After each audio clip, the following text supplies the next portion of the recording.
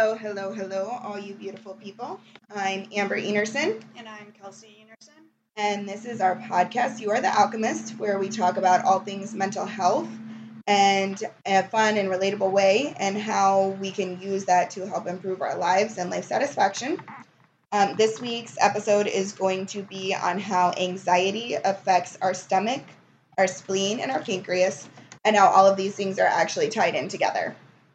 So we're going to be doing this from a Western medicine perspective and an Eastern medicine perspective, because the Western medicine perspective doesn't acknowledge the spleen as a vital part of this, whereas the Eastern method uses the spleen as like the source of emotional worry and our red blood cells and our life force. And that is a little bit of an introduction.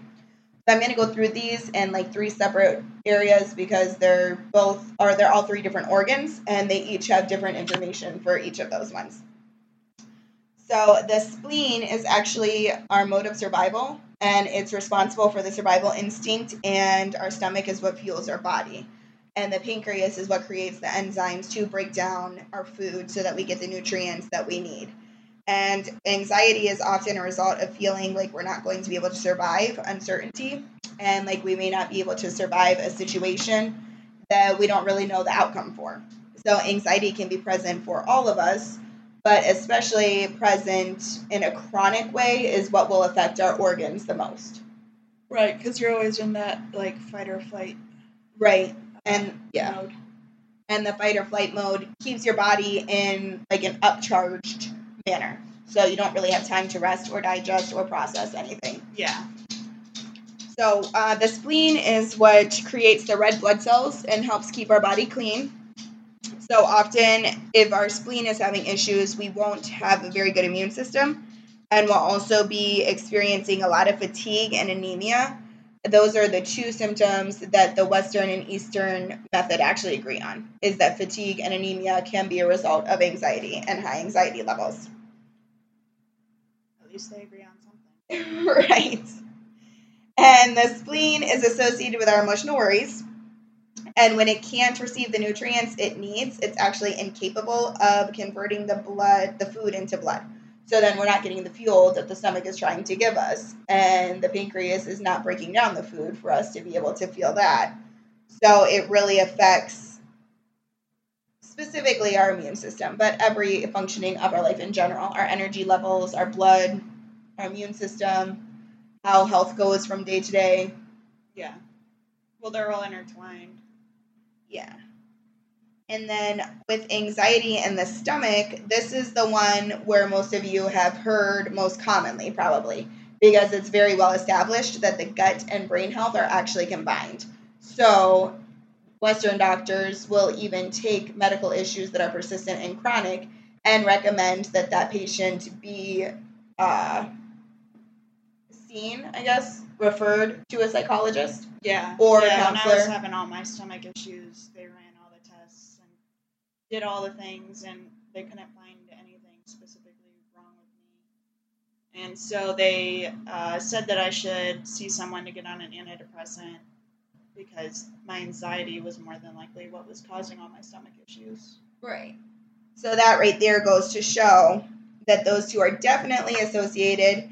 And if those two are associated, then I'd venture to say that everything else can also be affected by that.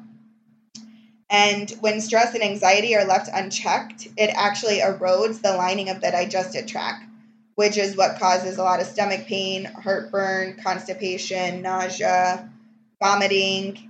It also can prevent you from being able to digest your food, and then you're malnourished, even if you're a healthy weight, your body can be malnourished even with that being the case.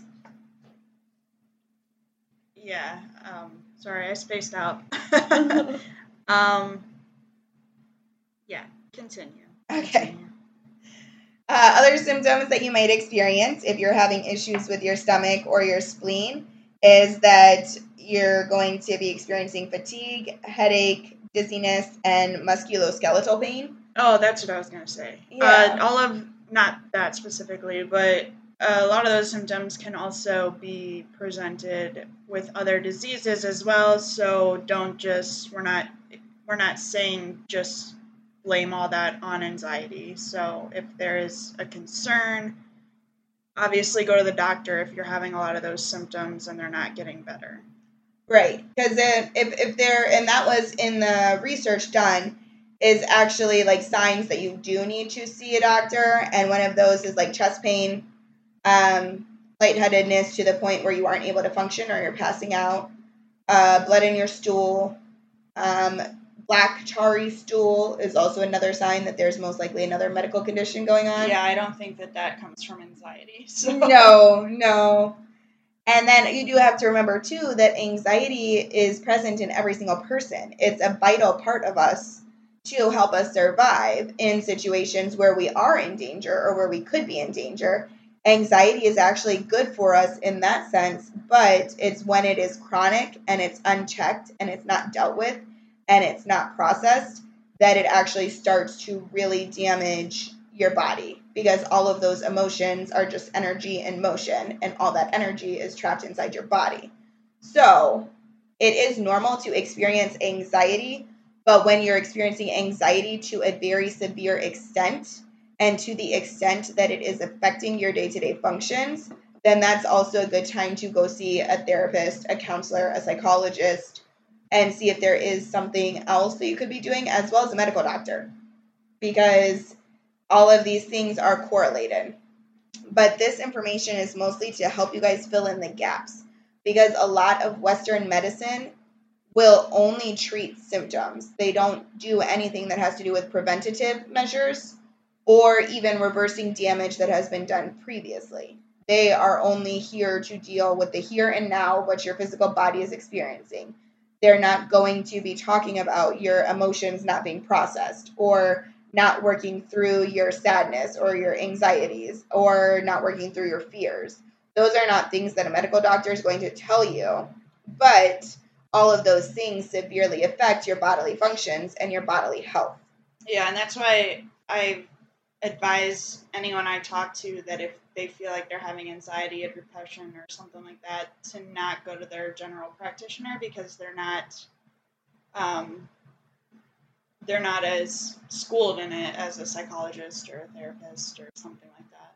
And they'll most likely put you on medication. They'll just put you on a script and send you on your way. Yeah. And that was, I mean, with my ADHD, that was pretty much what it was for me. Yeah. They were like, okay, you have ADHD, here's a prescription. I didn't do any assessments or anything.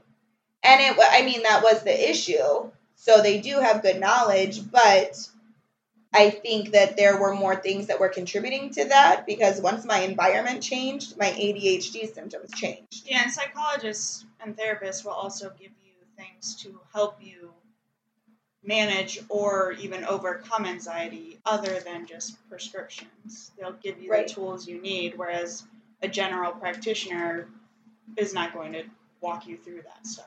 Right. And it's important to see our bodies as a machine. Our body is a machine, and everything affects everything else. Just like a warehouse is not going to be able to function if there is a bolt missing on a line in the tower. The warehouse can't function. Right. Even though there's only one bolt missing, it's not going to be able to run effectively. And that's how our body is too. So even if it is a medical condition, or it is a mental health condition, or it is something diagnosed by a doctor, it also is to work in conjunction with our emotions and processing our emotions, because not processing our emotions can actually delay healing in severe ways, even on a physical level.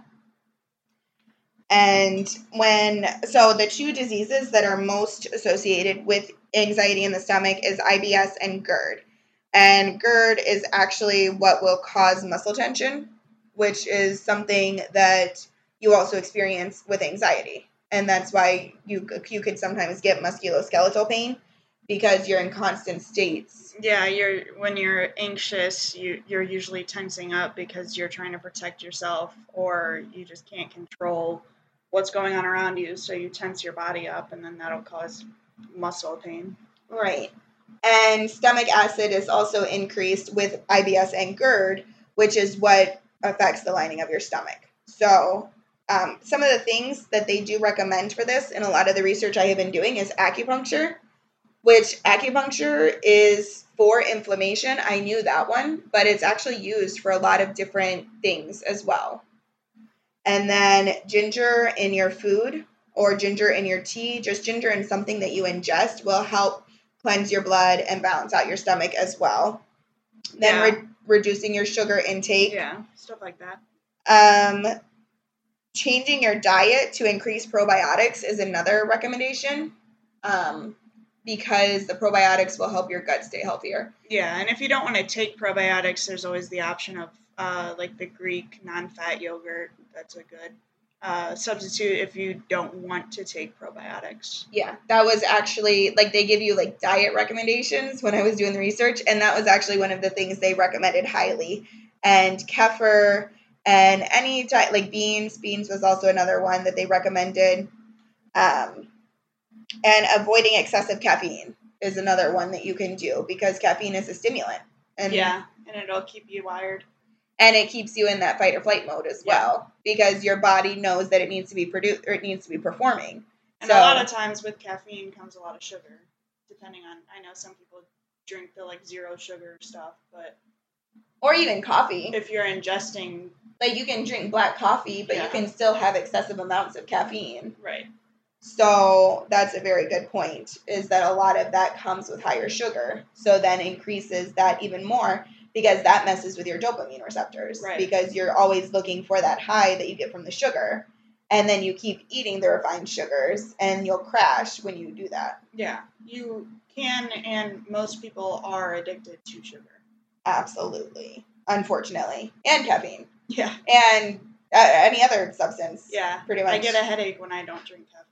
You can be addicted to food. You can be addicted to work. You can be addicted to running. You can be addicted to stress. You can be addicted to anything that is a crutch for dealing with unprocessed emotions can become an addiction if it's not monitored. It goes even beyond substances and unhealthy substances and narcotics. But I'm taking an addictions class in my school right now. So, yeah. So I've been doing research on like everything that affects addiction and being in an addictive state of mind. And it's a lot of different things. You can be addicted to anything that becomes a crutch, because the majority of the time you're trying to numb something or distract yourself from acknowledging something. So then it becomes an addiction. And I mean, it feels good. It feels good when you're caffeinated and you're able to perform and function at higher levels than what you would normally be, because then you accomplish a lot and that boosts your confidence. So then you keep taking it and then end up becoming addicted, just like nicotine. You become addicted to nicotine because you like how it feels when you get to relax and take a deep breath. That is true. Sadly, there is no such addiction for water, because if there was, we would be so much healthier people. I think we would. But it's usually the things that aren't very good for us, or that aren't good for us in excess, because your body has to have time to recover and reset. And when you're constantly pushing it to perform with caffeine and stimulants and different things like that, your body doesn't have time to rest, which means it's not healing. As far as also other physical things you can do is meditation. Meditation is huge for any type of mental health, because it gives your brain the time to reset. And then deep breathing is another one. Yoga is also very good at that, because it takes your focus and it places it onto balance and different things like that. So you're not focusing on everything that could go wrong. You're only focusing on the present moment and what your body needs to do next in order to successfully complete a yoga pose. Yeah. And then one of the ones that I thought was the most interesting was the progressive muscle relaxation, which I found really fascinating because a lot of people don't know about it. And it's something that you can do literally from anywhere. And it's where you'll go, like, you'll tense your feet and then you'll release them. And then you'll tense your calf muscle and you'll release it. Then you'll tense your thigh muscle, you'll release that. Your butt, yeah. I was going to try and be scientific with it. Gluteus maximus. I was trying to be scientific with it, but because there's this specific term and I can't remember it right now. But then you tense that. then you would tense like the muscles throughout your body, your stomach, your ribs, your shoulders, your neck. Just go all the way up your body and then go all the way back down. And then after you're done with that, take a deep breath so that you release everything. And that could actually dial down your anxiety a huge amount and your stress. It helps relieve stress too. It also gives you something else to focus on besides what you're anxious about. Right. That's true. Because trying to go through all of your muscle systems and only use one of them at a time is very challenging. Yeah. But I like it because then it's like, oh, okay. And it also gives you a sense of control. I didn't even think of that. Yeah. But it gives you a sense of control. Because a lot of times when you're anxious, you feel out of control. And knowing that you can control a specific thing when you want to would give you back that sense of control. Sounds like a good coping mechanism. Yeah. See? And I didn't even think of that before. So then that's covering the stomach and the spleen. The pancreas is what's next. And the pancreas is actually what creates the digestive enzymes that the stomach needs to break down food that the spleen needs to be able to use that food to create blood. So that's how they're all linked. The pancreas creates the enzymes. The stomach uses those enzymes to break down food. And then the spleen will take those broken down particles of food and create new red blood cells, which then increases your immune system. Didn't know you'd be taking a biology class with this, did you? I know. We got it all. We got biology. We got psychology. We got Eastern medicine. We got Western medicine. We got all kinds of stuff here. This is the most I've ever learned about biology. And when your pancreas is not creating those digestive enzymes, it actually triggers inflammation. And inflammation and swelling in your body. And then that can actually lead to things like inflammatory bowel disease, diabetes, celiac disease, and several types of cancers. Because your body can't ever recover when it's constantly inflamed. That doesn't sound like fun. No, but that's why it's important, because you wouldn't even know that all of these things are connected and that all of that is also connected to your mental health if somebody doesn't tell you. Yeah. Because they don't tell you all of this. Mental health has a huge effect on all physical ailments, I think. Yeah. I mean, obviously there's certain things that, like, I had herniated discs. I doubt my anxiety caused those, but your herniated discs could have resulted from that part of your body having to work harder because another part of your body was too tense as a result of your anxiety. Could be. Yeah. So, I mean, you could really look at, I'm not saying it's the only cause, because I don't believe that. I don't believe it's the only contributing factor, but I believe it's a huge contributing factor. Yeah. Because anytime a part of your body or a part of the machine is not working properly, the rest of your body has to work harder than what it's designed to. Yeah. So There's also people that are born with diseases too, though. Yes. Which that could, who knows, that could stem from the mother's anxiety. Which is true. I don't know. Because genetics come from the mother's blood, and your mental state when you are producing that blood actually affects the composition of that blood. Like, you can change the composition of blood by changing your mental perspective. It's been studied. I can't remember. Dr. Dispenza, Dr. Joe Dispenza is one of the ones who performed that study. That's interesting. And was part of that study. And that is a little more on the holistic spiritual side of things, but he is a celebrated doctor, and it was performed in a lab, these experiments were. And they were literally able to change the composition of blood in a vial in their hand just by the thoughts that they were having while they were holding that vial.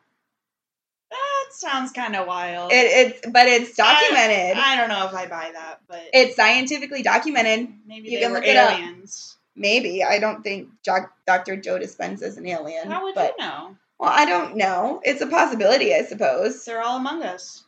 That's true. All right. But moving on.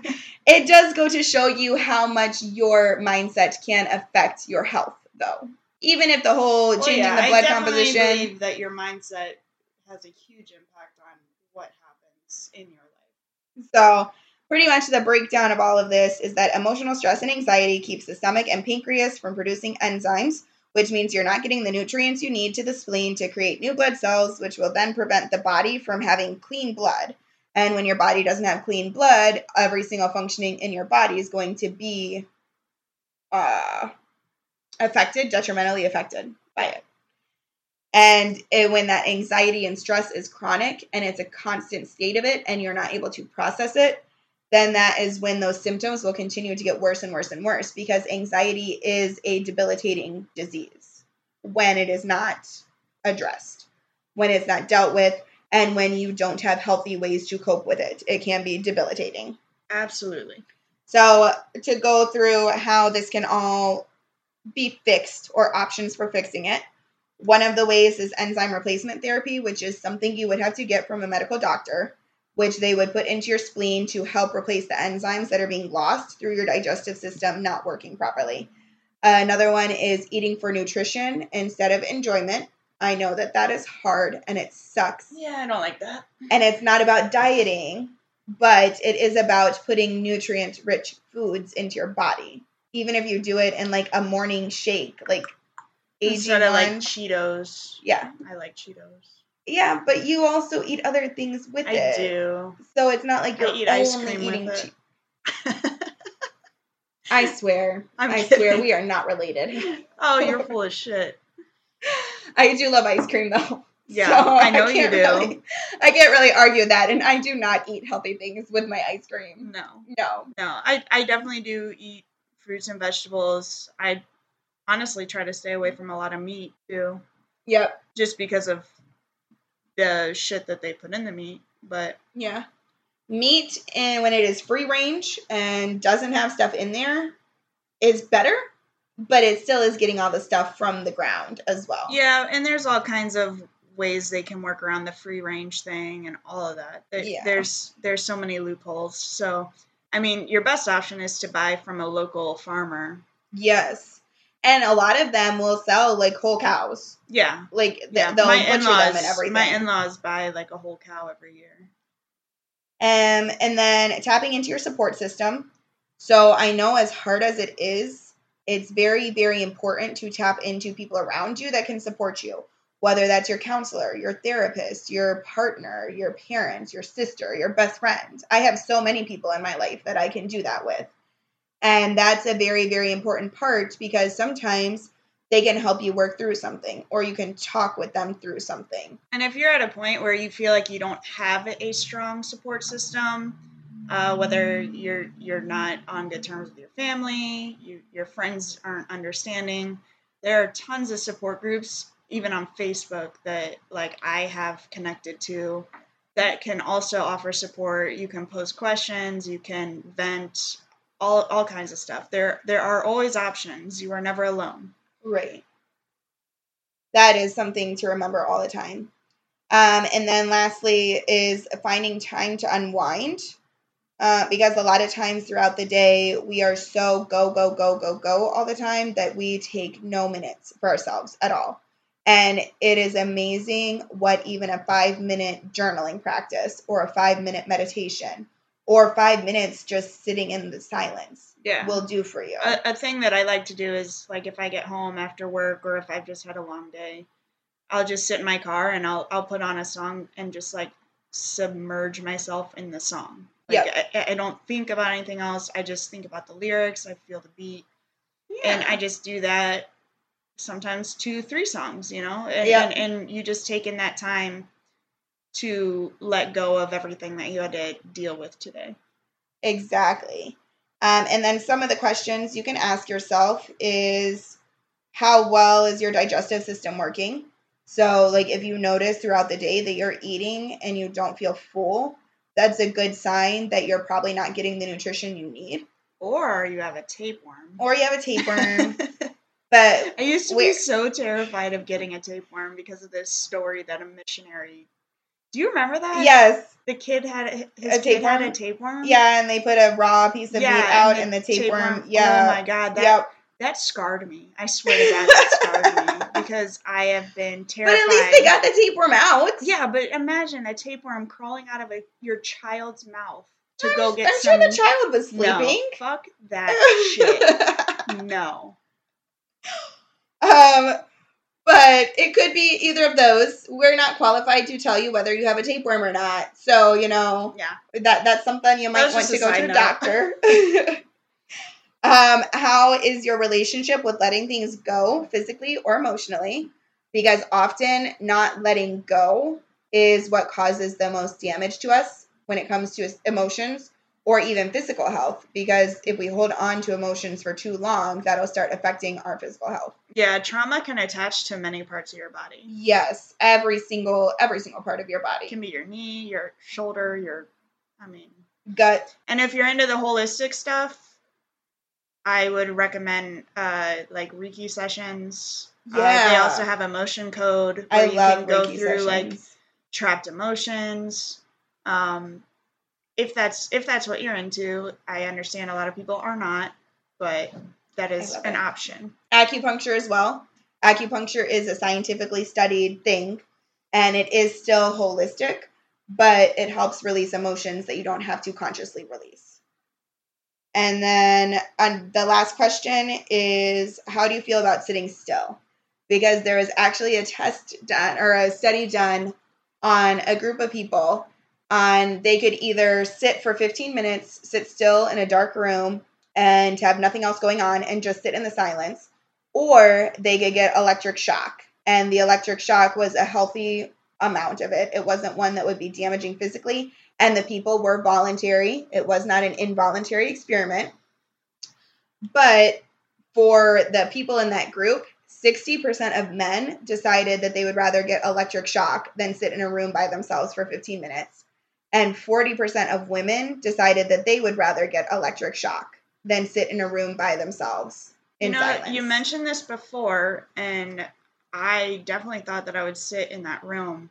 But thinking about it now, I feel like I would get like post-traumatic stress from that, because remember when we would get detention at the church school, we'd have to sit still in a room for like 20, 30, 40 minutes. Yeah, but that's when I would count.